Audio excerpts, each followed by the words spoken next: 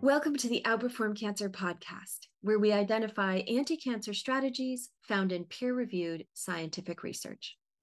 My name is Mary Beth Gilliam, and I'm a metastatic breast cancer patient searching for ways to outperform cancer. I'm very grateful for the excellent standard care I've been given, but I'm also not satisfied with standard care results. I think it's possible for cancer patients to do better, and the people who can help us are cancer researchers.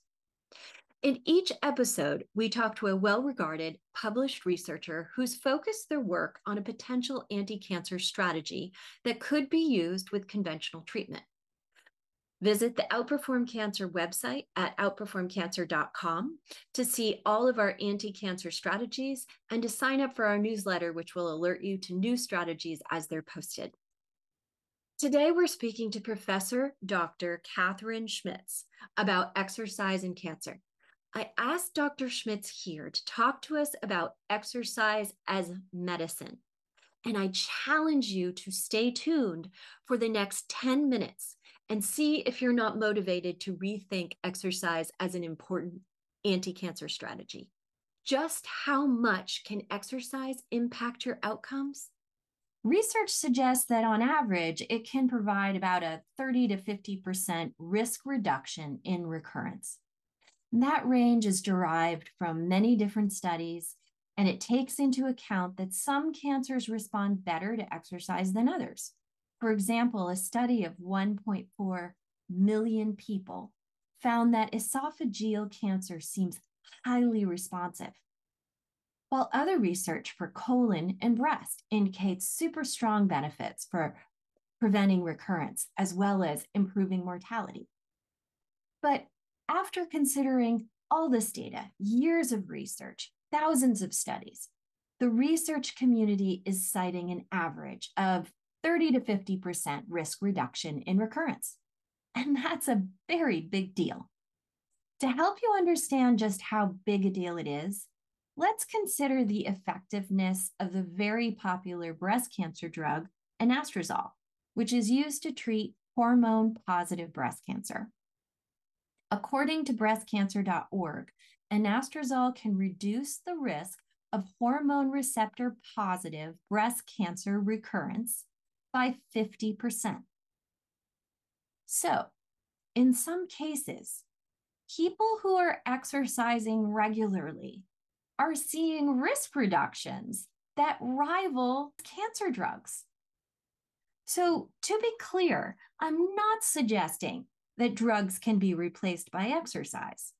I am suggesting that exercise is a very powerful anti-cancer strategy that can amplify other anti-cancer strategies like taking drugs such as anastrozole. So the question is not whether you want to exercise, but are you willing to walk away from one of the most impactful anti-cancer strategies that exist? I want to leave you with that question while I introduce Dr. Schmitz. Dr. Schmitz is a professor in the Division of Hematology and Oncology at the University of Pittsburgh School of Medicine. She serves as the Associate Director of Catchment Area Research. She's the co-leader of the Biobehavioral Cancer Center Control Program and the director of the Exercise Oncology Initiative for the Hillman Cancer Center. She's published over 350 scientific peer-reviewed papers, some in very prestigious journals such as JAMA, New England Journal of Medicine, and the Journal of Clinical Oncology. The reason I asked Dr. Schmitz to be on the podcast is not just because she's accomplished, but it's because she's an authority on using exercise to improve outcomes, even amongst advanced cancer patients. And she has experienced cancer through her wife, Sarah, so she's been through it personally as well.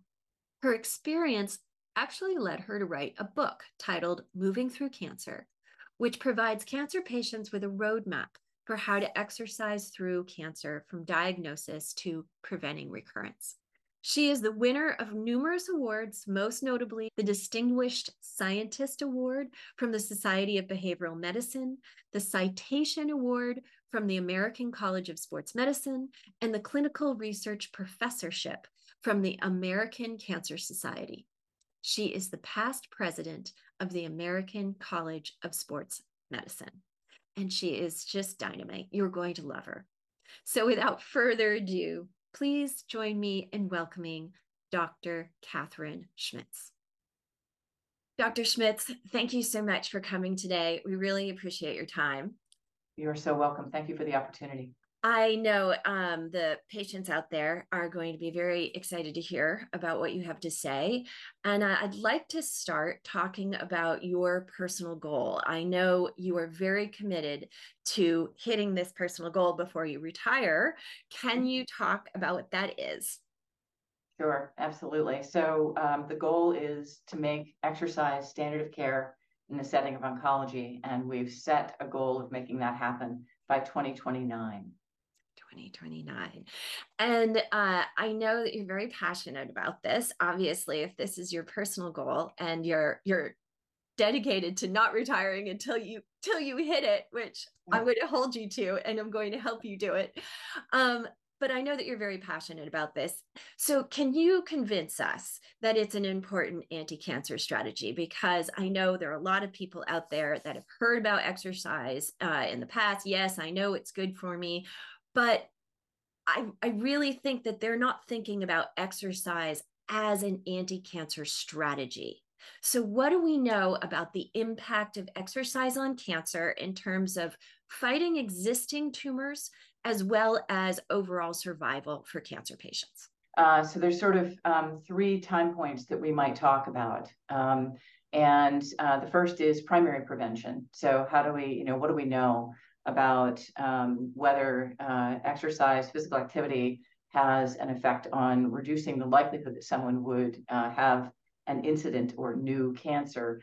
And the evidence base there comes from animal models as well as from observational studies. We don't have any clinical trials in this space because cancer takes a really long time to develop. And so the evidence that we have from clinical trials actually has to do with understanding whether or not an exercise intervention alters biomarkers that are thought to tell us that the cancer is more likely to develop versus less likely to develop. So that's the type of evidence that we have in the prevention space.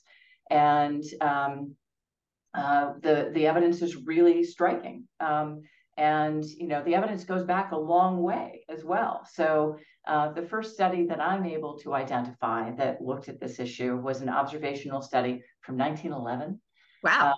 And yes, which showed that individuals who had more active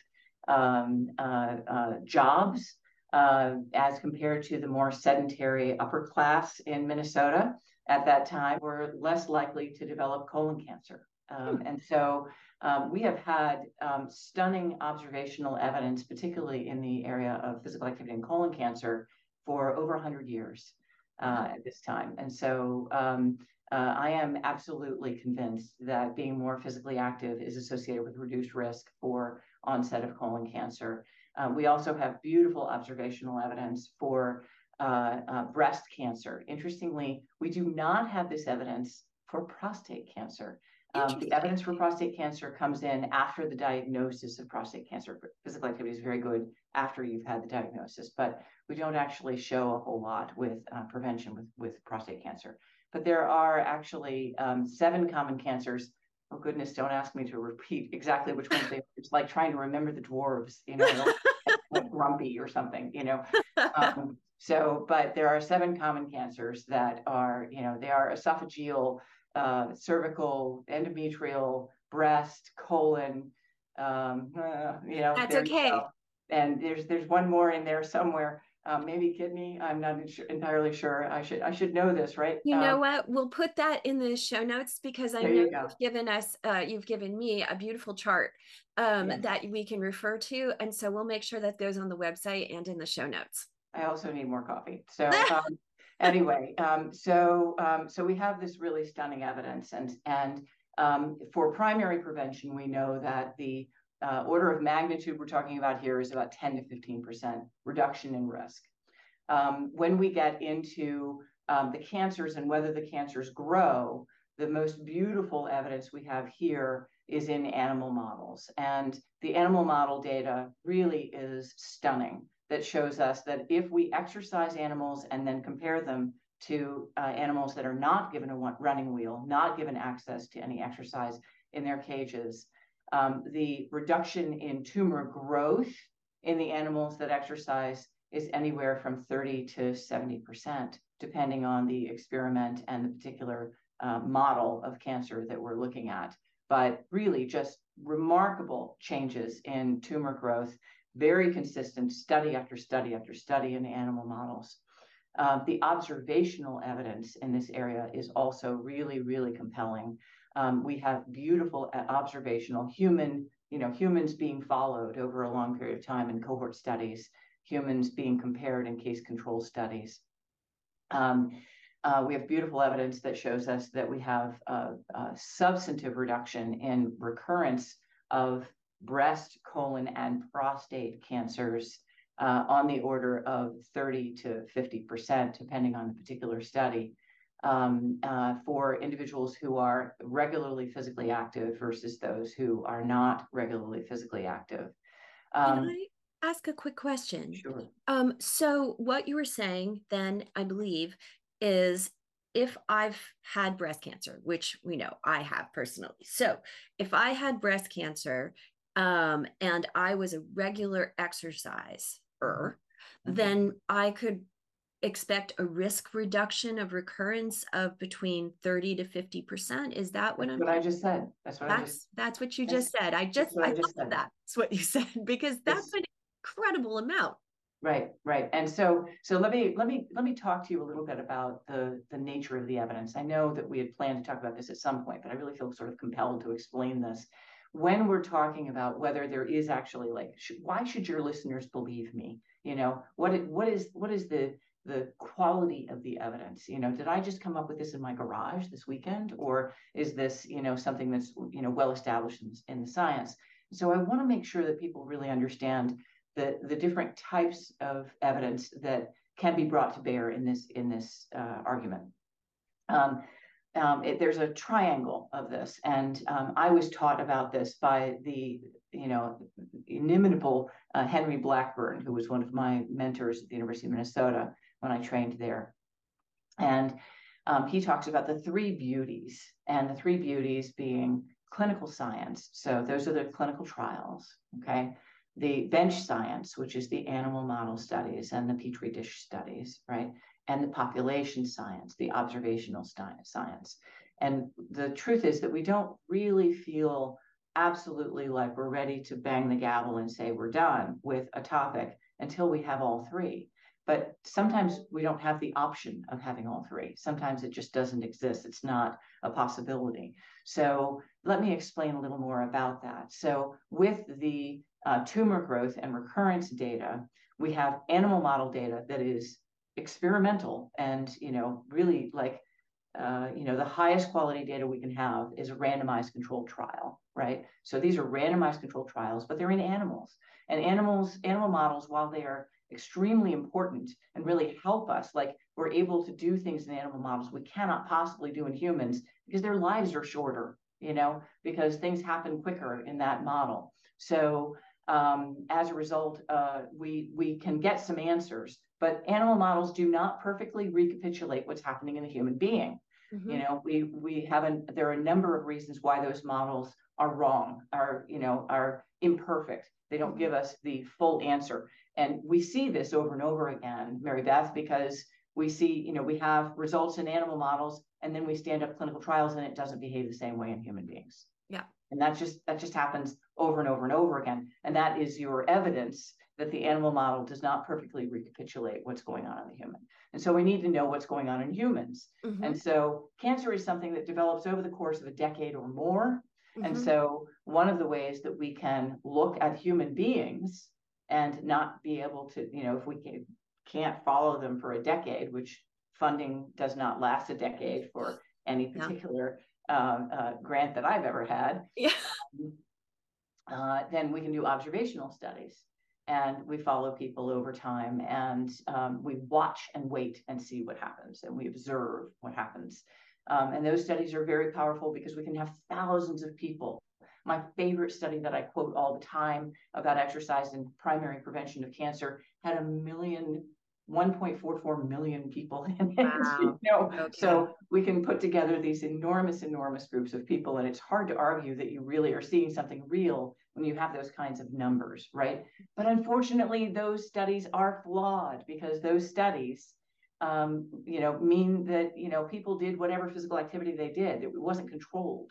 Mm-hmm. They are self-reporting, or we're getting accelerometry data to tell us what kind of physical activity they're doing, and we don't get to control how much physical activity they're doing. So they're uncontrolled follow-up studies, basically, Yeah. right? And then the third type of trial that we can, or study we can do, is a randomized controlled trial, and this is the most tightly controlled, highest gold standard that we have in order to move forward in our scientific understanding. And although it's the gold standard, it's extremely limiting because I can't follow people until they have cancer. I can't. It's not possible the way that funding is currently organized, because it would take 10 to 15 years of follow-up. And who's going to sign up for that study? Yeah. How do you actually get human beings? If it turns out that it's easier to get rats to run on a wheel than it is to get human beings to go to an exercise class 3 times a week. Right. So we have to pay attention as we're looking at the evidence. You've asked me, what is the evidence? The evidence comes from these 3 different areas, right?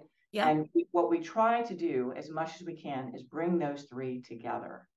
To the extent that we can, we try to make sure that we have evidence from all 3, and we try to see if we can triangulate across these 3 types of evidence in order to convince ourselves that something is really happening. And I am telling you that we have evidence from all 3 of these, or at least 2 of the 3, for prevention, for tumor growth, and for progression of cancer. Wow. That's impressive. So in terms of a frame of reference, if in general, I'm someone who has experienced cancer, and you mentioned, 30 to 50% reduction in progression or recurrence, right? So help me understand, how does that relate to some of the drugs that are out there? I mean, it seems as though that is if a drug performed that well, would people be jumping up and down? They absolutely would be jumping up and down. And so, if exercise, it's a quote from the Exercise is Medicine movement, which, started at ACSM in 2007, that, if we could put the benefits of exercise into a pill, it would be prescribed by every doctor at every encounter. And it wouldn't be just about cancer, but we're talking about cancer today, so it would be prescribed by oncologists.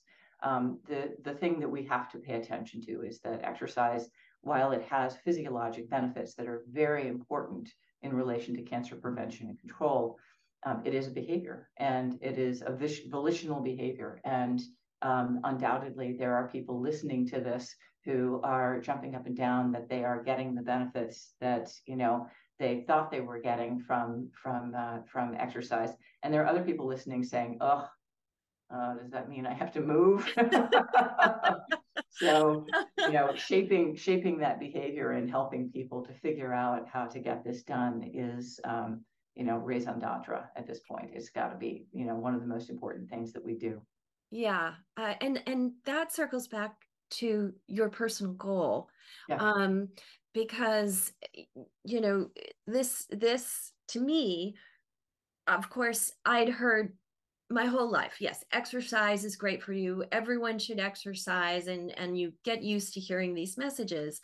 But what was surprising to me when I was diagnosed as metastatic in 2020, and I started to do more and more of my own research, was just how compelling the research is, and that exercise is medicine, and that and so even those people who find it difficult to exercise, and I have to say I still find it way easier to sit at my computer and do research than I do to get outdoors and do exercise. That's why I got a dog who requires exercise every day to force me to go out.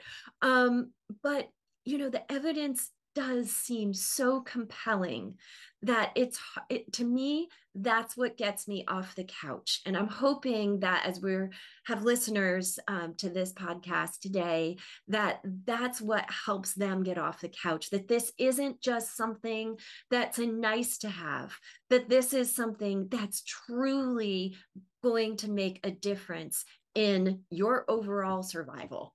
Yeah, so there's two things I want to respond to with what you've said. One is that there actually is research to show that dog owners actually have better health because they're walking their dogs on a regular basis. So good on you for the dog. So so walk your dog, get a dog. If you don't like working out, get a dog. That is a tried and true way of getting people to walk more. The other thing is that it's really important to communicate that I think that there is a sort of a behavioral psychological filter that people take, think that things go, that the language goes through when we say exercise, when we say physical activity. And for me, it goes back to junior high gym, Yeah. and, I don't know, there was a game that we played called crab ball. Does anybody remember crab ball? With these big giant cage balls. And anyway, so there were things that were uncomfortable because we were all pubescent and changing our clothes in front of each other and all of that, and I think that there is just a need to acknowledge the fact that we come in all shapes and sizes, and that exercise is good for us regardless of our size, and that the late great Steve Blair did seminal research to show us to prove the fit fat hypothesis, which is that it doesn't matter what your BMI is, it doesn't matter how large you are.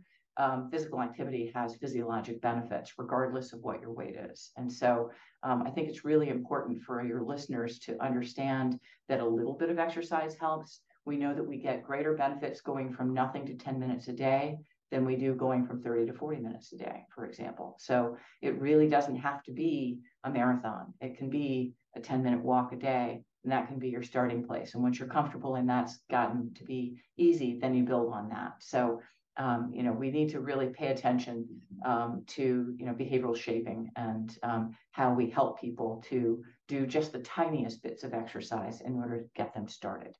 Yeah,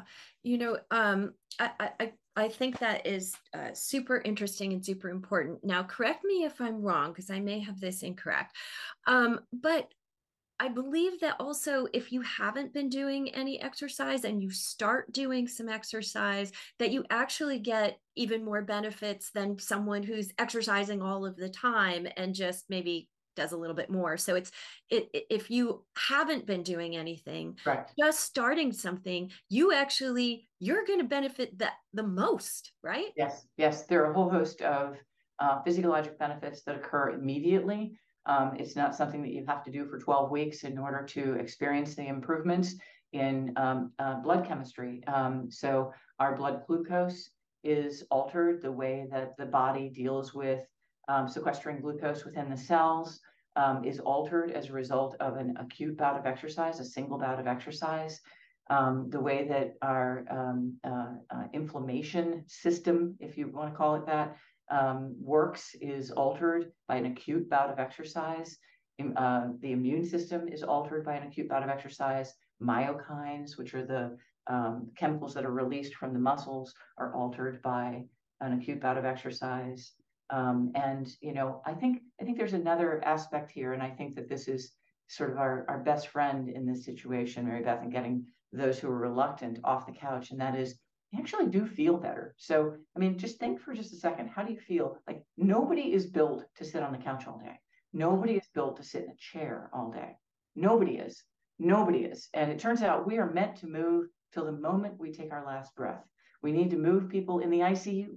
We need to move people who are palliative, who are in hospice. Those people need to be moved, literally moved, right? We are meant to be in motion our entire lives. So if, do you feel better when you're just sitting all the time?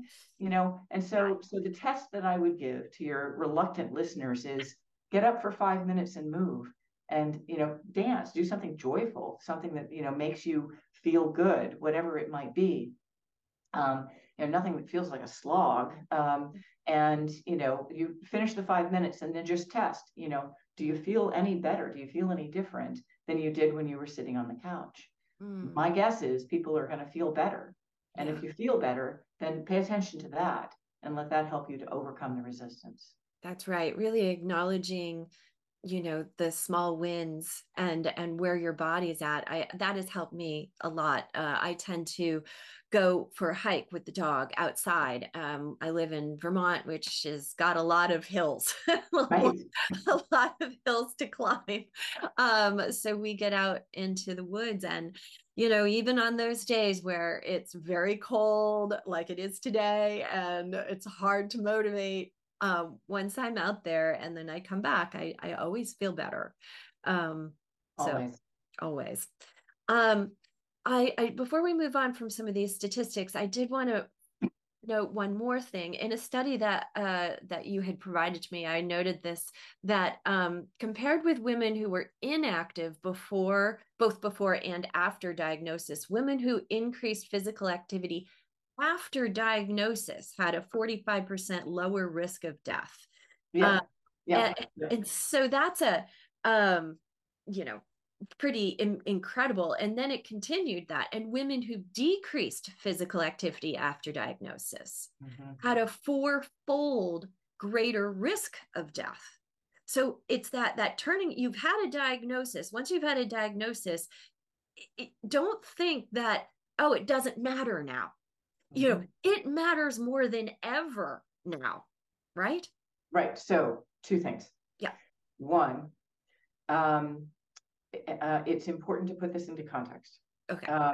Understand that it's observational, and so there is the possibility that people self-select.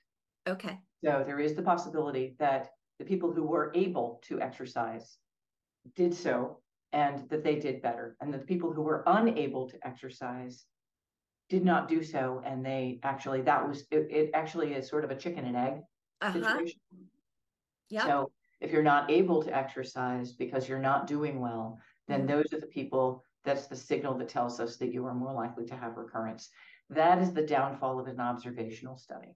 That's something we can't get past with an observational study. But very important observation that you've pointed out is that it does matter after diagnosis. So prior to the study that you're talking about, what we had was data that told us that women who were more physically active were less likely to die of their breast cancer, but all of the observational physical activity happened before the diagnosis. So we thought it was just the pre-diagnosis exercise that made a difference. And what this study showed us was, nope, it turns out what you do after your diagnosis matters a lot. It matters a lot. So if you are able to exercise, it's actually it's sort of an interesting litmus test, isn't it? Like if you're able to exercise, then you really need to be exercising because we know it's really valuable to you. If you can't exercise, then you can't exercise. And, I just want to acknowledge that there are going to be people listening who can't. Yeah. Yeah. And let's define exercise too, because I believe that it's not about going to a CrossFit class. It is not. Exercising for some cancer patients could be getting the mail. Right? It could be walking around the block. It could be, small things, but that gets your body moving. Yes, absolutely. So if I can give a plug to my book, there is a connection from my book. Let's talk about that. My book is called Moving Through Cancer, and there's a website associated with the book, and there are some videos on the website that would be helpful to people who are they're intended for people at lower function. But in addition, if you buy the book and go on the website, you can get in touch with me, and you can get a free subscription to an online service called My Victory for a full year. And there's thousands of videos that are intended for people at all levels of function. There's chair exercise. There's, everything from very low function level movement all the way up to HIIT training. and very, very intensive classes on my victory. It's intended. It's pitched as Peloton for cancer survivors. I love it. I love it. And I think that is so important. And it's very much a part, it's at the core of my mission, my personal goal, which is to bring actionable anti-cancer strategies to people who have cancer or who are trying to prevent cancer, because I feel like sometimes things are a little vague. We read some great articles and some new piece of evidence comes out, but you end up wondering, what do I do with this? Right. And the reason I reached out to you specifically was because I loved your book.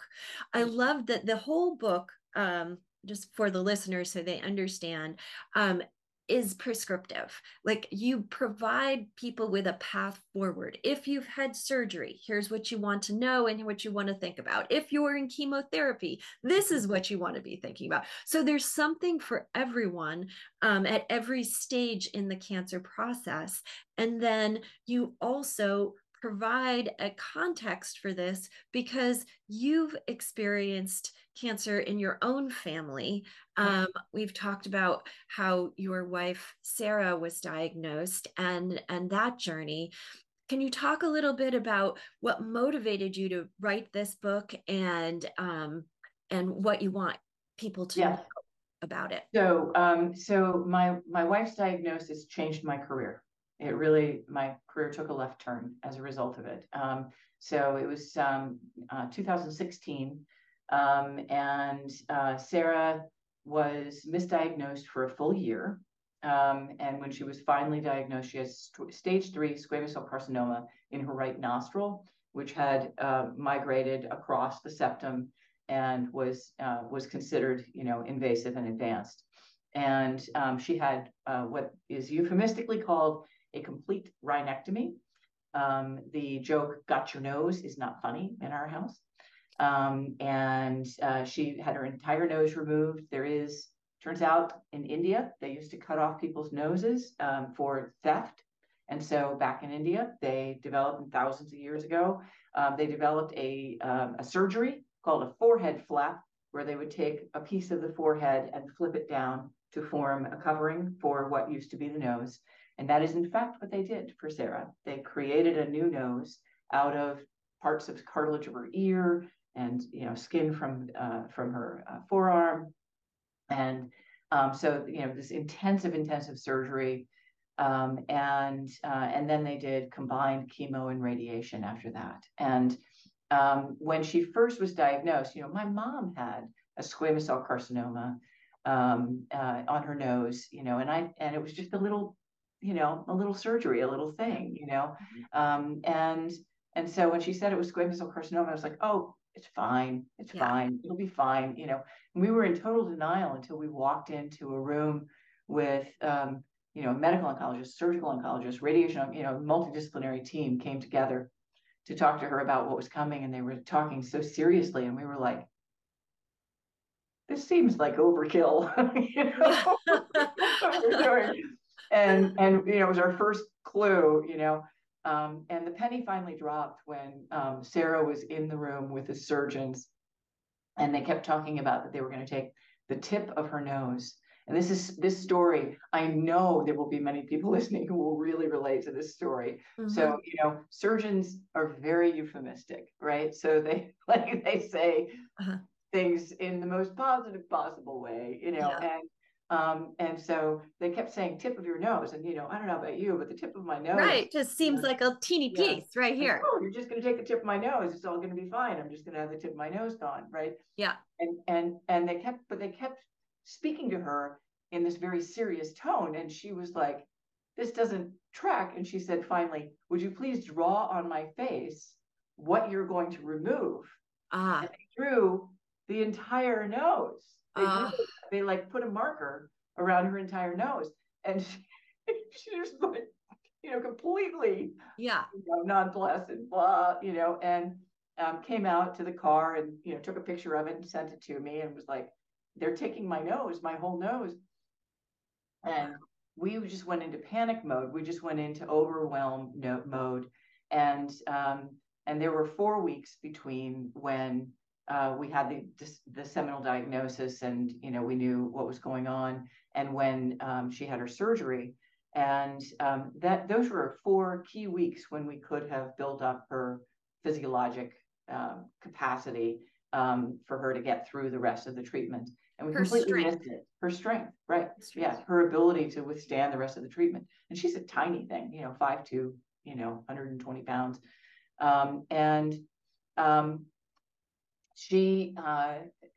We missed that opportunity because we were so overwhelmed. And it was only when she was actually in the process of doing combined chemo and radiation that, she started saying, God, I'm just so tired. I'm just so tired. And something kind of clicked for me, and I went, oh, wait, I know something here. I can be helpful, and I made her get on the treadmill for a half hour every day. And she really did not like it very much. But I'm very proud to say that Sarah got through combined chemo radiation without a single delayed or reduced dose, which is very unusual. It's very common in head and neck cancer to have reduced dose and delayed doses, which are associated with worse recurrence and worse survival. I was going to say, it's super important to stay on regimen for all cancers. That's right. Right. So that you get the benefit of the medicine. Yeah, exactly. So, what I recognized in a brand new way because of the experience that we went through was that, I had been doing, efficacy trials to show that exercise was useful in the setting of people living with and beyond cancer for over a decade at that point, 15 years. And what I realized is this is all spinning in the wind right now because cancer patients are not getting the message. And so her diagnosis was in 2016. I got my book deal in 2018. Wow. So I was like, I am translating. I am translating. Now, that doesn't mean we don't need more science. We certainly need more science, but we know enough that people should be at choice about whether they actually choose to exercise in order to improve their health as they're going through their cancer journey. So did anyone ever say during the process of being diagnosed and Sarah hearing from all these doctors, did any of the doctors say, you need to start exercising, you need to build up your strength, this is going to be taxing on your body? Not one. Ivy League institution. Yeah. And do you think that that's abnormal? Was it just, unfortunate for Sarah? Do you think that's what happens today? I think that's standard of care. And actually a really beautiful survey that was done by Jennifer Ligabell in collaboration with the American Society of Clinical Oncology tells us that when you ask patients, did your doctor tell you anything about exercise? 15% of patients report that they recall that their oncologist said something about exercise. So only 15%. 15% are hearing about it. 15%. That is so low. That is so low. Despite the fact that oncologists, Jennifer Ligabell again with ASCO, did a survey of oncologists to say, do you think this is important? And close to 80% of them said yes. So they think it's important. They're just not getting to it. Yeah. And it's interesting because I've heard, I've spoken with some oncologists about this, and I hear from doctors kind of almost a depression that they don't believe that patients are going to listen. They feel like I there's really nothing I can do. I know if I give them a drug, it's going to get in their system, but I talk to them in exercise and I feel like it's falling on deaf ears. Okay. But I got to step in here. I got to step in because listen, if you were to do with exercise, with chemotherapy, what we do with exercise, you would say the same result. What we do with exercise is we give people a brochure. So let's just do a thought exercise for a second, Mary Beth. Okay. Yes. This really, get riled up. Yes, I'm riled up. So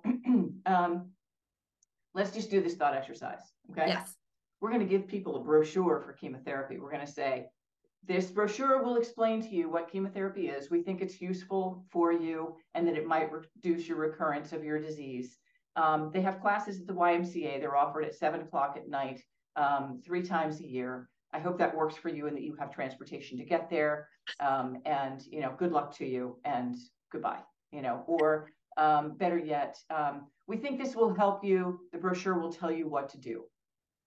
Now, hopefully, I'm not suggesting we do that with chemotherapy. Yeah, I did I that understand. in order for you to understand that there is an enormous, enormous infrastructure around chemotherapy. Yes. So there's this enormous infrastructure that tells us there's a place you go in the hospital for chemotherapy. There's an infusion suite. There's a thing called a chemo chair. Like, Yes. did you know that that's a new invention? It's a Yeah. relatively new invention in the world, right? So there's a chemo chair. There are chemo nurses. There are people specifically trained to do this. Medical assistants have been trained in order to take the vitals and to flow people through the process. And there's a whole flow of what happens. Everybody who's been through this knows that there's this sort of, you go, you sit, you get your Yes. vitals, you sit down, you see the doctor, you go back, you Yeah. get in the chair, you're in the chair for however many hours, and there's Right. nurses that come by and they hang various bags, and they're And they checking check on on you. you. Right, And exactly, exactly. Well, if you had that kind of infrastructure for exercise, do you think people would do it? I do. I do think they There would do you go. So don't tell me they just won't do it. They won't do it because it. there's no infrastructure around it. I totally agree. I also believe that there are, and I believe this is supported by research as well, which is there are points in our lives where they're pivotal for change, behavioral change, right? Big moments in your life, like getting married, starting a new job, having a child, but also getting diagnosed with cancer. Yeah. Getting diagnosed with cancer is a pretty big motivator to get off the couch and to do something, right? So I feel like sometimes people are giving up on cancer patients, or doctors may have given up on cancer patients without giving them a chance to really understand the impact of exercise and to help them get started and do a new behavior, support that new behavior, which is one of the reasons I wanted to start off with you talking about statistics, because I also often hear people say, oh yes, exercise, I know, there's a lot that's written, it's good for you, but I think it's different when you tell someone you got a 30 to 50% likelihood of preventing recurrence. Like, that's motivating, and I don't think that type of communication is getting through to patients. I don't think it is either, but I also think that we need to, I want to be very careful about blaming the oncologist. Yes. I just spent 3 years, I had the honor of being on the small group that helped to revise the standards from the National Accreditation Program for Breast Centers. And it was a re-envisioning of those standards towards the goal of improving the patient journey. And one of the things that came really clear to me, and that I want to acknowledge, and that I want to make sure that folks listening know that I understand, is that oncologists, there are too few oncologists for the number of patients, and that's just going to get worse as the nation gets older. And so they're pressed for time. And so the idea that they now also need to be physical activity counselors is untenable. Yes. And so they're going to deal with financial stress. They're going to deal with sexual health. They're going to deal with sleep. They're going to deal with cold caps. They're going to deal with exercise, nutrition, anxiety and depression, transportation issues, social determinants of health. I mean, there's a list of 15 things that NAPBC came up with, and was like, well, and why would we talk about exercise before we talk about everything else? And I have two answers to that. One answer is we need to build in the infrastructure so that there is actually a human being in place to be able to navigate people, a rehabilitation navigator, to be able to navigate people to the appropriate programming, whether it's a physical therapist or an exercise program or an exercise guide of some kind. The other thing is that I think that the reason why we should be doing exercise on top of all those other issues is the evidence. Yeah. Like right. if I was just on a major call, national call with oncologists and and, folks interested in survivorship. And I said, our survivorship guidelines for the nation should be evidence-based. Everything that we have in there should be evidence-based. And somebody said, well, then that's rehab and exercise, isn't it? And I said, yep, that's exactly right. So, I think that, when you give me the list of 15 things that the oncologist should be talking about, and the question is, why is exercise on top of it? The answer is because the evidence base is there. Yeah, it's there. And I, want to just reiterate, I am so grateful for the care that I've been given. There's no doubt. I happen to have a doctor who is excited about exercise as a therapy as well. So that I was very lucky that way. But I do know, oncologists are doing an incredible job, and there's a lot on their plate. And I 100% agree with you. The infrastructure needs to be built to support this, just like the infrastructure is built to support other drugs, whether it's CAR T or chemo or, all of these different anti-cancer strategies. No one would expect it to move forward without infrastructure and expertise. And this should be no different. This should be no different. That's right. Yeah. That's right. So,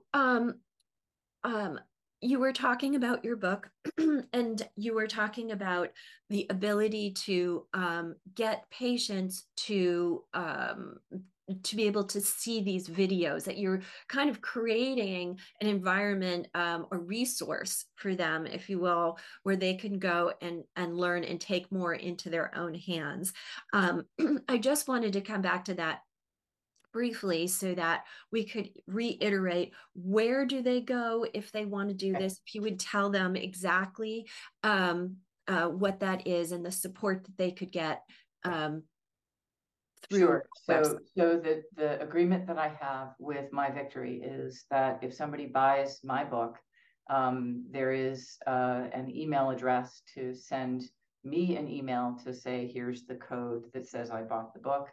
And you can buy it on Amazon. You can buy it on, in person at Barnes and Noble. It's, it's where books are sold. And you send me that code, and I then send the passcode that allows you access to My Victory. So the steps are: buy the book, go to the website, and it will give you the email address to be able to contact me. The website is plastered all over the book, but it's www.movingthroughcancer.com. Okay. So that's the website. Okay. And even if it's an audio book, if you get the audio book, does that still? We did. Okay. Great. I got the audio book. Okay, good. And Sarah is doing well now, right? Sarah's great. She's 7 years out, and she's disfigured. It turns out that when you irradiate tissue, it shrinks, and so she has a little nubbin of a nose. But besides that, she is extremely healthy. She has long-term effects. She gets cataracts more often than anybody else I have ever heard of, because of the radiation effect on her eyes. And her teeth were affected. So these are very, very common things coming out of head and neck cancer. But she's thriving. She's an architect and thriving in her career, and very healthy, exercises a lot. Her particular form of exercise that she got into because of her cancer was boxing, because she was so angry. I get that. Yeah. So she really enjoys boxing a lot. So I actually, I have been a student of Taekwondo for about 10 years. And I've done it with my younger son. And it feels really good sometimes to throw punches and kicks. Yes. That definitely helps with getting rid of some of that energy and directing it in a positive way. For your body. And that actually brings up something else that I was hoping we could talk about, which is types of exercise. So we know from our earlier when we were talking that all exercise is good. Moving is good. I'm sure that's why you named your book Moving Through Cancer. But there has been specific research done on different types of exercise, meaning aerobic exercise and certain like minutes per week versus anaerobic exercise or lifting weights. And now there's a lot of chatter around vigorous exercise and then interval training like HIIT exercise. So can you touch on those things and tell us, like, is there one gold standard? Should we be doing one versus another? Does it matter if we're pre or post chemotherapy? Is one better at one point in time? How do we look at the types of exercise and decide what to choose? Right. So outstanding question. And I think it's really complex. And I think that, it's easy to get lost in all of this. So I'm going to go across the cancer control continuum and talk about this a little bit. And then I'll finish off talking about the vigorous exercise and HIIT training. Okay. But I want to talk about aerobic and resistance first. So when we talk about exercise and primary prevention of cancer, we are entirely focused on aerobic exercise. And so if your listeners are pre-cancer, they have not had a diagnosis of cancer, and they're interested in the cancer prevention benefits of exercise, we are focused entirely on aerobic exercise. What I'm trying to convey is that that's what the research shows. That's not to say that there are not benefits of resistance training, but all of the studies that have been done that have focused on anything having to do with physical activity or aerobic or exercise of any kind, and cancer prevention in the animal model as well as in humans in observational studies has focused on aerobic exercise. One of the reasons for this is that it is very difficult to monitor resistance training exercise in the same way that we monitor aerobic exercise. It's very easy for people to recall, I went for a run 3 times last week. It's much more difficult for us to record the volume of exercise. It's much more complicated to say 8 exercises, 3 sets per exercise, 8 repetitions, at 50%, 1 rep max. I see. Very, like, it's difficult for people to know. They're like, yeah, I went to the gym, I lifted weights. And somebody could be going to the gym and lifting pretty pink dumbbells, and somebody could be going to the gym and doing very heavy barbell work, and so it's unlike, if you say you go for a walk versus going for a jog, we have a fairly good idea of your intensity, right? So there's some complexities. It's also exceedingly difficult to get rats to do weight training. Yes, I can imagine. There are some models. Out there, but they're rare. So most of the prevention research is really focused on aerobic exercise. So if your listeners are interested in primary prevention, it's aerobic exercise that I recommend. Okay, and that's what American Cancer Society, American College of Sports Medicine, all of the major organizations, that's what they recommend is aerobic exercise, anywhere from 150 to 300 minutes a week. If you don't have 300 minutes a week, do a higher intensity. And do 150 minutes a week. So that's the prevention. Now, once you have been diagnosed with cancer, it really depends on where you are in your process. So let's walk through the process and what you really need to be focused on as you're going through the process. And then we'll talk about recurrence and get back to the recurrence. Okay. Great. So the sort of standard, it doesn't always happen this way. Certainly there's neoadjuvant treatments. There's many different pathways that people have. But the most common pathway through cancer is surgery, chemo, radiation. Okay, so let's do it in that order, just for the sake of an argument.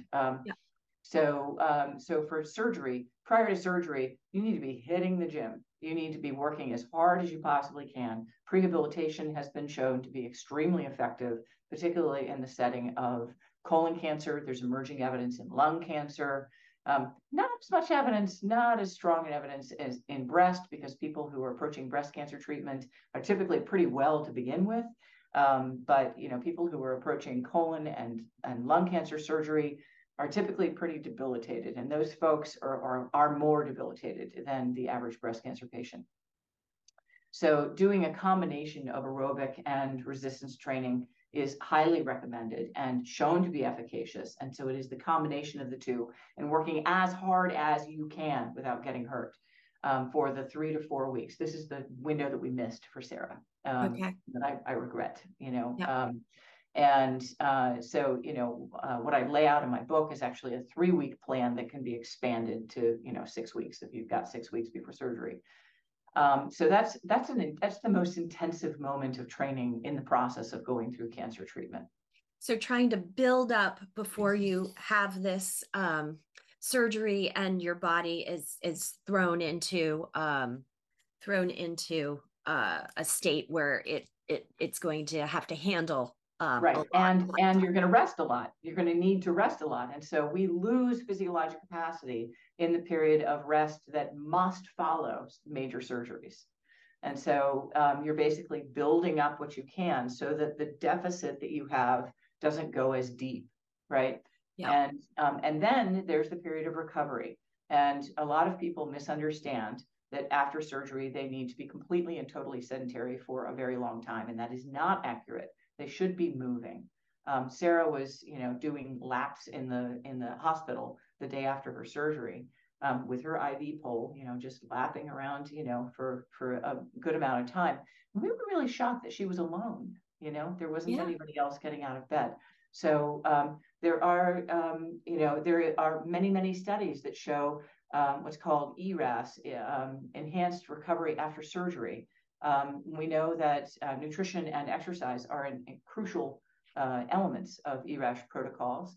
And so we need to be getting people out of bed sooner. And we get out of the hospital quicker if we get out of bed sooner as well, which, getting out of the hospital is a good thing. Hospitals are a place where C. diff happens. Hospitals are a place where infections happen, bad infections happen. And I think people feel better mentally when they get into their own home. So being able to move quickly from surgery to your home environment where it is a positive thing, and moving will help you, even walking around on the floor of the hospital.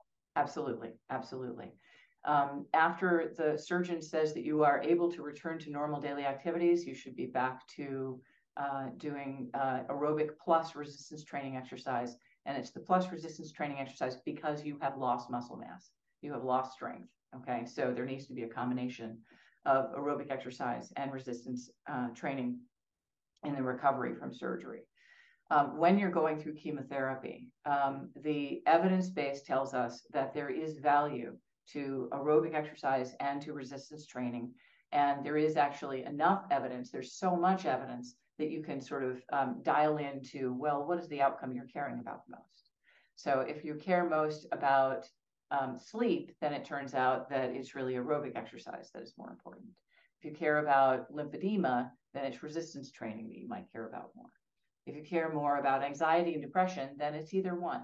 It turns out that they both work really well. So ideally, what you're doing during chemotherapy and immunotherapy, I will say the evidence base about exercise and immunotherapy is, to say scant is too strong a word.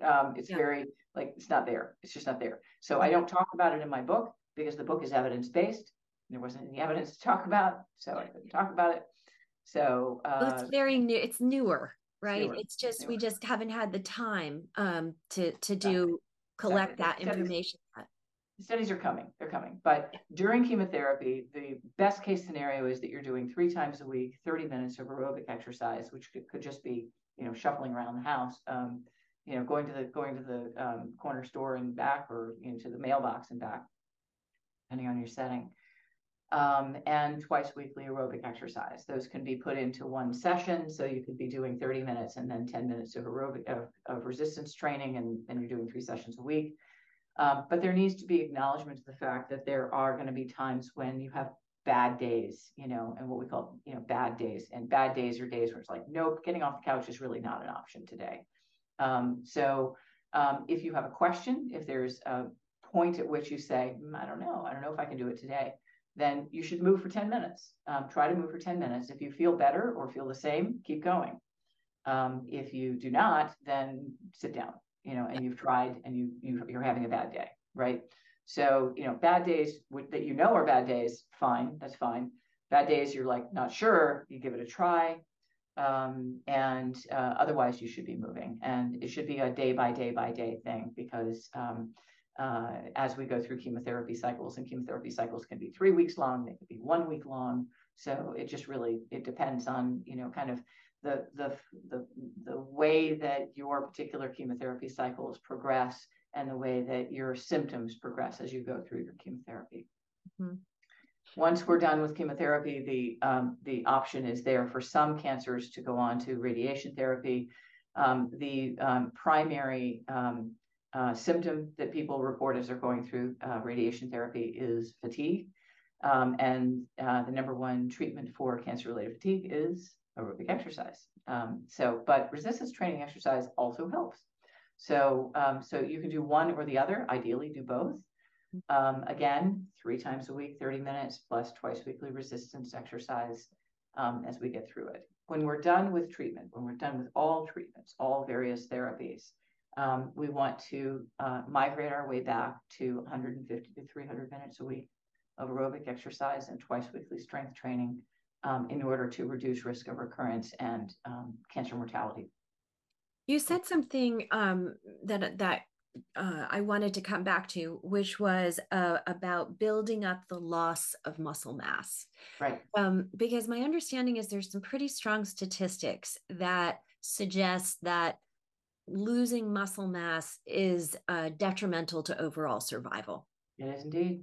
Yeah. So we worry a lot about what's called cancer cachexia, which is to say a loss of muscle mass, a loss of muscle strength and function, loss of grip strength.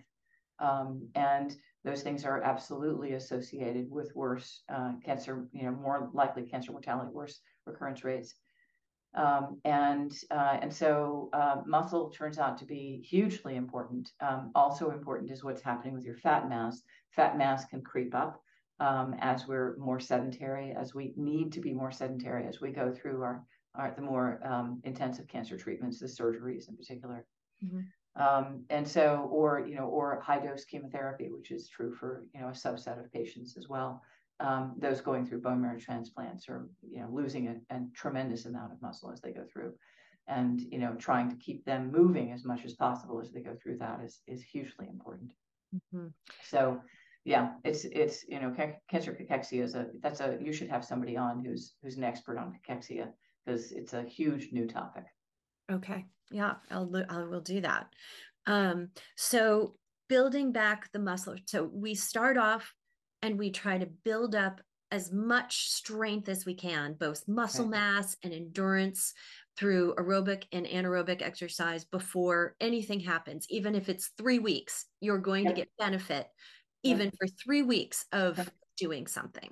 So then that tries to mitigate the slope afterwards once we've had surgery and we do lose muscle mass and we start to become weaker. And then as soon as we can, and that means is that even while you're still in the hospital, you start moving, you start getting your body just getting used to being in motion, and then you start to add back, it sounds like, right. And the tripwire to tell you that you've gone too far is that your wounds begin to bleed more. Okay. That if you develop infection, if you have blood seeping, new blood seeping from wounds, then you're pushing too hard. Okay. So what we're talking about in the early recovery from surgery is ambling with your IV pole. With your IV pole. So we're talking about very, very low intensity movement. And then just building from there. Yeah. And building from there. So this is all very interesting. And you touched on a few things that suggest, do we know why it works? Like oftentimes scientists will talk about the mechanisms of action. I can see that we have the evidence base that something's happening. Do we know what's happening? Yeah. So again, going back to that sort of triangle of the different, ways, we do biomarker studies in humans, so we can look at mechanisms of actions in humans, but we can't follow people all the way to cancer. And so there's a flaw in those studies. So we rely a lot on animal model studies for our mechanisms of action. And again, those do not perfectly recapitulate the human. So we're dealing with less than perfect data at all times with this. And that's true of the drug studies as well. I mean, this is not unique to exercise. It's true of nutrition studies, and so caveat, right? So so there are a number of things that we know happen when we think about the physiologic changes in the body that occur as a result of doing regular exercise. Most people would immediately see, oh yeah, you're going to have a benefit for your heart. Your heart is going to change because you're pumping blood in a different way. You're going to, people would sort of very easily understand that you would have a change in maybe blood vessels in the body, and the number of blood vessels, the density of blood vessels. It would be easy for people to see that the lungs would be, improved in some way. Lung function would be improved with regular exercise.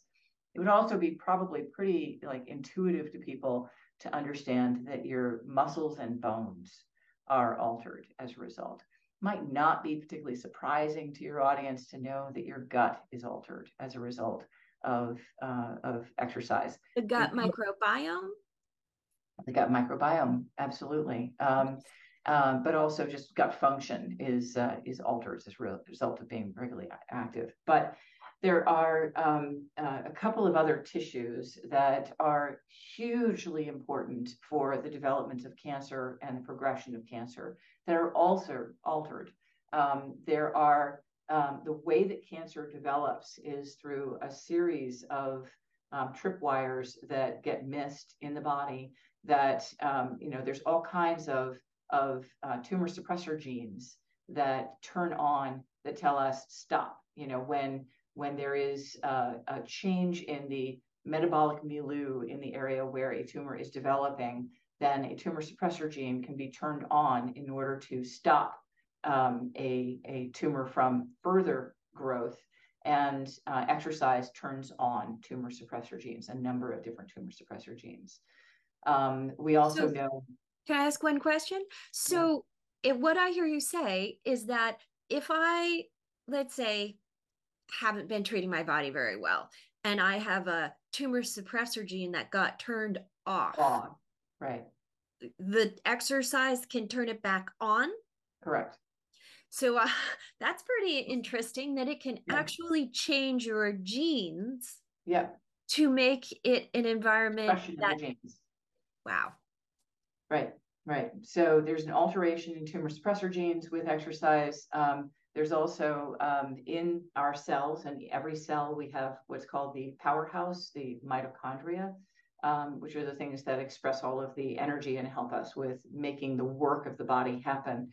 The way that the mitochondria metabolize alters in tumors as a result of being more physically active as well. So the ability of the tumor to continue to metabolize and do what it needs to do in order to grow and grow and grow and grow, because it's, a tumor is uncontrolled growth. That's what a tumor is. And it's less able to do that as a result of being more physically active. Wow. So that's interesting. There's also enormous effects in adipose tissue, so our fat tissue. One of the things that has been shown, there's a small army of researchers that have looked at what happens in the fat tissue of individuals who are sedentary and overweight, as opposed to people who are regularly physically active and or lean. And those two things tend to go together, but are not necessarily, there's kind of a Venn diagram. It's not perfect, but the adipose tissue in somebody who is sedentary has more cytokines, more inflammatory constituents, okay? And those inflammatory constituents alter the adipose tissue in a way that it starts to degrade the actual adipose cells so that they become crown-like structures, which are very inflammatory, which wreak havoc in terms of inflammation and altering suppressor genes and tumor promoter genes, and alter the metabolic milieu in which a tumor would grow. And we know that adipose tissue just looks sick in somebody who is sedentary. And adipose tissue, the same adipose tissue, I'm not asking you to lose the adipose tissue, I'm asking you to make your adipose tissue healthier, right? Who So knew there was healthy fat? That's so there is healthy fat. fascinating. I've never heard that before. That's Yeah, interesting. right. So the other thing is that, so basically what I'm getting at is that there are changes in the expression of genes, there's changes in metabolism in tumors, there's changes in adipose tissue, and extremely importantly, there are changes in the way that our immune system works. In particular, we've known for decades that exercise has a positive effect on the number and function of natural killer cells, which are extremely important for killing tumor cells and fighting off the development of tumors. So, so our immune system is altered by exercise. We've known that for a long time, frankly. We're just getting more information. We have a J-shaped curve with an upside down J-shaped curve with exercise and immune function that's been described for a very long time. People who are sedentary, their immune systems are weaker. We know this from COVID. Do you know that? We knew this from COVID. People who are regularly physically active are way less likely to develop long COVID, develop severe COVID, be hospitalized from COVID. That's been published in major journals, right? Yeah. So there's your proof, right? So we know that exercise has a powerful effect on background immunity, right? But in addition, there's this other system, if you will. It's not really a system, but for sake of argument, it is. And that is our inflammatory system. Like the level of background inflammation in the body is quite different in someone who is sedentary than somebody who is regularly physically active. And meaning higher in those who are higher in those who are sedentary. And if it's higher, then that means that there are more cytokines that are coming in, and there's more free radicals that are coming in to the metabolic milieu around tissue that is thinking about becoming a tumor or is in the process of becoming a tumor, or a tumor in the process of growing and moving and invading to other territory. And those free radicals are saying, great, let's have a party. Let's make that happen, All right, we got to shut down that party. We got to shut down that party, and exercise will shut down that party. Wow. Interesting. There's a new, I kind of cut you off and veered the conversation, but you were getting to the topic of high intensity training and vigorous exercise. So we had gotten through, okay, this is the process to go through, in your cancer journey. But what about this new conversation that's happening about vigorous exercise and the research in that area? I think you've had some experience with that and one of the researchers. Yes. So Dr. Stamanakis published a paper in JAMA Oncology this past summer that got a lot of splashy press. And he was talking about an observational study. So again, caveat, lots of, caveats about all of the various types of research. And Dr. Stamanakis was working with the UK Biobank, which is a remarkable observational study that has followed tens of thousands of people over the course of a very long period of time. And they had them wear a physical activity monitor on the wrist, not unlike an Apple Watch. And they followed them over time to see who would develop cancer and who would not develop cancer. And what they were able to do, in part because of the precision of the data and because of the size of the cohort, they were actually able to look specifically not just at whether people were active versus not active, but specifically at intensity of activity because of the fact that they had objective monitoring. And people are not awesome at saying, it's like, oh, yeah, I went for a jog, and really, did you? So, the wearables is a big advancement in research for that. I can imagine that the data is going to be much better. We'll make the research much better. Exactly. So, and what somebody calls a jog is going to be, different than what somebody else calls a jog. So he had this, really pristine data to be able to analyze. And what he was able to isolate was that, in fact, there was tremendous isolated and interesting usefulness of what he called VILPA, vigorous leisure time physical activity. And what he was interested in was that he was able to show that bouts of 2 to 3 minutes of vigorous intensity physical activity had a meaningful substantive effect of reducing risk of incidence of all cancers. He didn't look at specific cancers. And so, this is very interesting. And, the challenge, and we've talked about the behavioral challenge of being physically active. The challenge is that people say, you want me to do 150 to 300 minutes a week of exercise. Exactly when I'm dealing with kids and job and cancer and, everything else I'm doing. And so what this paper basically says is that, it is possible that we could get benefit from doing something very vigorous. Let's just drop into some burpees right now. Let's, get into the jumping jacks. Let's high knee, marches, whatever we might do that would be high intensity, and do it for 2 minutes, do it for a minute. And, maybe doing that a couple of times a day is beneficial. What I would say is that we don't have any animal model studies yet. We certainly don't have any clinical trials in humans looking at biomarkers. So it's kind of early days with these data, but they are very promising. And I think that they are consistent with what we know about vigorous intensity activity and heart disease.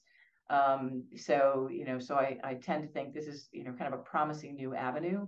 And I think that importantly, behaviorally, it is, I am interested in increasing the degrees of freedom by which people can adhere to an exercise program. And if somebody listening says, yeah, I can do that. I don't want to do a half hour a day, but I can do that. More power. That's great. More power to them. Yeah. Yeah. It makes me think about my mother-in-law, who loves to have spontaneous dance parties. She'll just turn on the music, put on some jazz music, and then just start dancing for a couple of minutes. She wants everybody to get up and have a party. And that doesn't sound like such a bad thing for a cancer patient to do a couple of times a day. And it may actually even help you from an uplifting attitude perspective, where you can laugh a little bit, which we know laughter is beneficial as an anti-cancer strategy. And so, pulling all that together into a 2-minute dance party a couple of times a day might not be a bad way to start.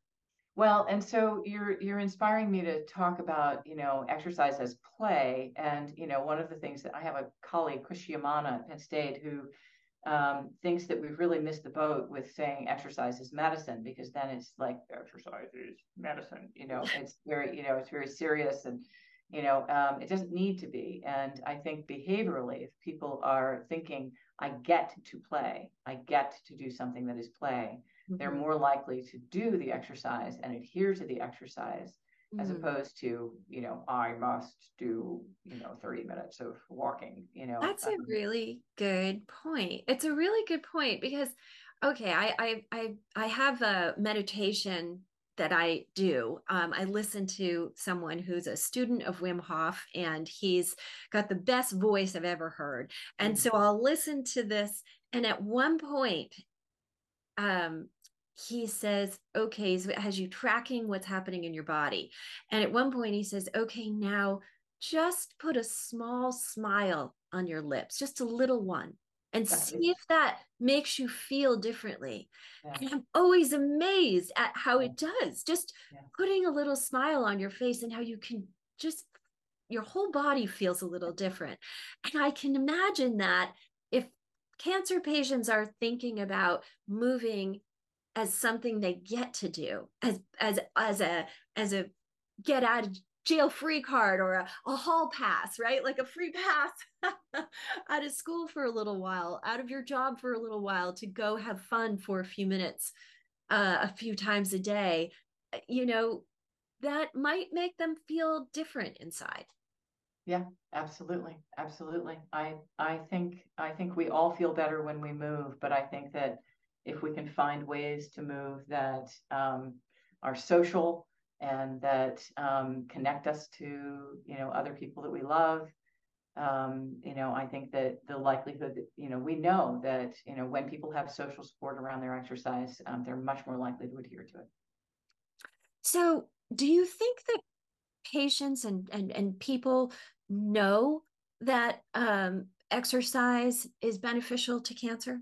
I don't, unfortunately. I think that the average person on the street if you walk up to them and say, hey, your Aunt Betty has ovarian cancer, and she's going through chemotherapy, do you think it would be a good idea for her to exercise? Most people would think you're odd and say, no, she should have a blanket over her knees and a cup of tea. And so I think we need a paradigm shift. Our evidence base and public knowledge do not match at this time. And I like to tell a story to explain this situation. In the 1950s, sitting President Dwight Eisenhower had a heart attack. People don't remember this, but he did. He was sitting president. Imagine that today. That would be such a media hoopla. Frenzy. So yeah. So he had a heart attack, and his cardiologist at Bethesda Naval, Paul Dudley White, very famous cardiologist, was sharply criticized for getting him out of bed so soon, 3 weeks after his heart attack, which today we all say, oh my gosh, we get people out of bed the next day, we get people out of the day, out of bed, within days of having a heart attack. And we know now that exercise is quite good to repair a damaged myocardium, a damaged heart, right? And so, if you ask the average 8th grade educated person in the United States, is exercise good for the heart? They're going to say yes. And they're going to, if you ask somebody had a heart attack, should they exercise to recover? They're going to say yes. The American Heart Association has done an outstanding job over the intervening decades getting that message out. They have beautiful programs all the way down to junior high students to help people in the United States to understand the connection between exercise and heart disease. Okay, so we need a similar paradigm shift. We need an army of people to help us, and we need large organizations to help us to help patients and, frankly, clinicians, nurses and doctors, to understand that exercise is valuable for people living with and beyond cancer. Excellent. Excellent. And it is doable. It really is doable. It's just going to take some dedication. So we hope to be a part of that. Fantastic. Yeah. Yeah. So this has been an incredible conversation. I thank you so much for all of your time. I want to just wrap up and ask you if there's first anything that cancer patients can do to help you reach your goal. How can we help you in getting exercise approved as an important treatment in standard care for cancer patients? Demand of your cancer clinic that there be an infrastructure and actual human beings to help you with your exercise. Okay. Make sure that your cancer clinic understands that it is not good enough to hand you a prescription, and it is not enough to hand you a brochure. That you actually need an infrastructure, you need a program, and it can't be just Tuesdays at 7 o'clock at night. And there needs to be more infrastructure for exercise. There needs to be rehab navigators, and there need to be people to actually offer you programs. Is there a place where we can direct them to? Is there an infrastructure through, I don't know, American Cancer Society or something like that, where if they need help figuring out what that infrastructure should look like, where they can go? Well, there's a place we've actually searched for and identified. There's a directory of 2,133, not to put too fine a point on it, but 2,133 programs that are cancer rehabilitation and exercise oncology programs across the United States. That directory is available. You would Google for ACSM, that's American College of Sports Medicine, and Moving Through Cancer. Note that we've triangulated everything around the phrase moving through cancer. Yeah. The book, the initiative at ACSM. And so there is a directory there. And I'm not hard to find on the web. Folks can certainly email me if they have questions about how to get a program set up at their particular cancer center. I'm happy to be helpful. That's awesome, because I think that it is really powerful when cancer patients can come in armed with a piece of paper to say, and if you don't know how to do this, contact this person and they'll help, they'll help get it done. Right. So that's awesome. So all of you cancer patients out there, yeah, we can help. I lead the Moving Through Cancer Task Force, which is a consortium of, international consortium of experts, including a medical oncologist, an oncology nurse, physical therapist, lots of exercise physiologists, there's behavioral scientists, et cetera, et cetera. We are writing a national coverage determination application to CMS to get Medicare coverage for exercise oncology through CMS, and would be great to get a couple of patient advocates on board to write testimonials to say, this is really important. We really want this to happen. That's wonderful. I will make sure that in the show notes and on the website, outperformcancer.com, that all the information is there so that people can look it up and we can redirect things back to you. So that's super exciting. And then finally, can you wrap us up with, a 1 to 2 minute summary of what should every cancer patient know about exercise and cancer? You are going to feel awful as you go through your cancer. This is true. You have choices. You can decide that you are going to feel awful as you go through cancer and lose function and muscle, or you can choose to try to stave that off. When you are done with your cancer, I guarantee that you are going to have lost muscle and function. The amount that you lose depends on you. I absolutely understand that for some people, this is just not tenable. In that case, get going afterwards and regain all that you can. I never want to prescribe something to someone that is not possible. So I do understand that some people are going through a type of cancer treatment that it just simply is untenable for them to exercise as they go through. But for those of you that can, I guarantee you, it will make you feel better. Thank you. What a great conversation. I think we're going to help a lot of cancer patients. And I just really appreciate your time. Thank you so much. You're so welcome. Thank you for the opportunity. And now an important announcement. All the information that was provided today was for educational purposes only. I'm a patient, just like you. I am not a licensed or accredited physician, therapist, or clinical researcher. All information provided is not intended as a substitute for the advice of a physician, therapist, nutritionist, or any other qualified healthcare professional.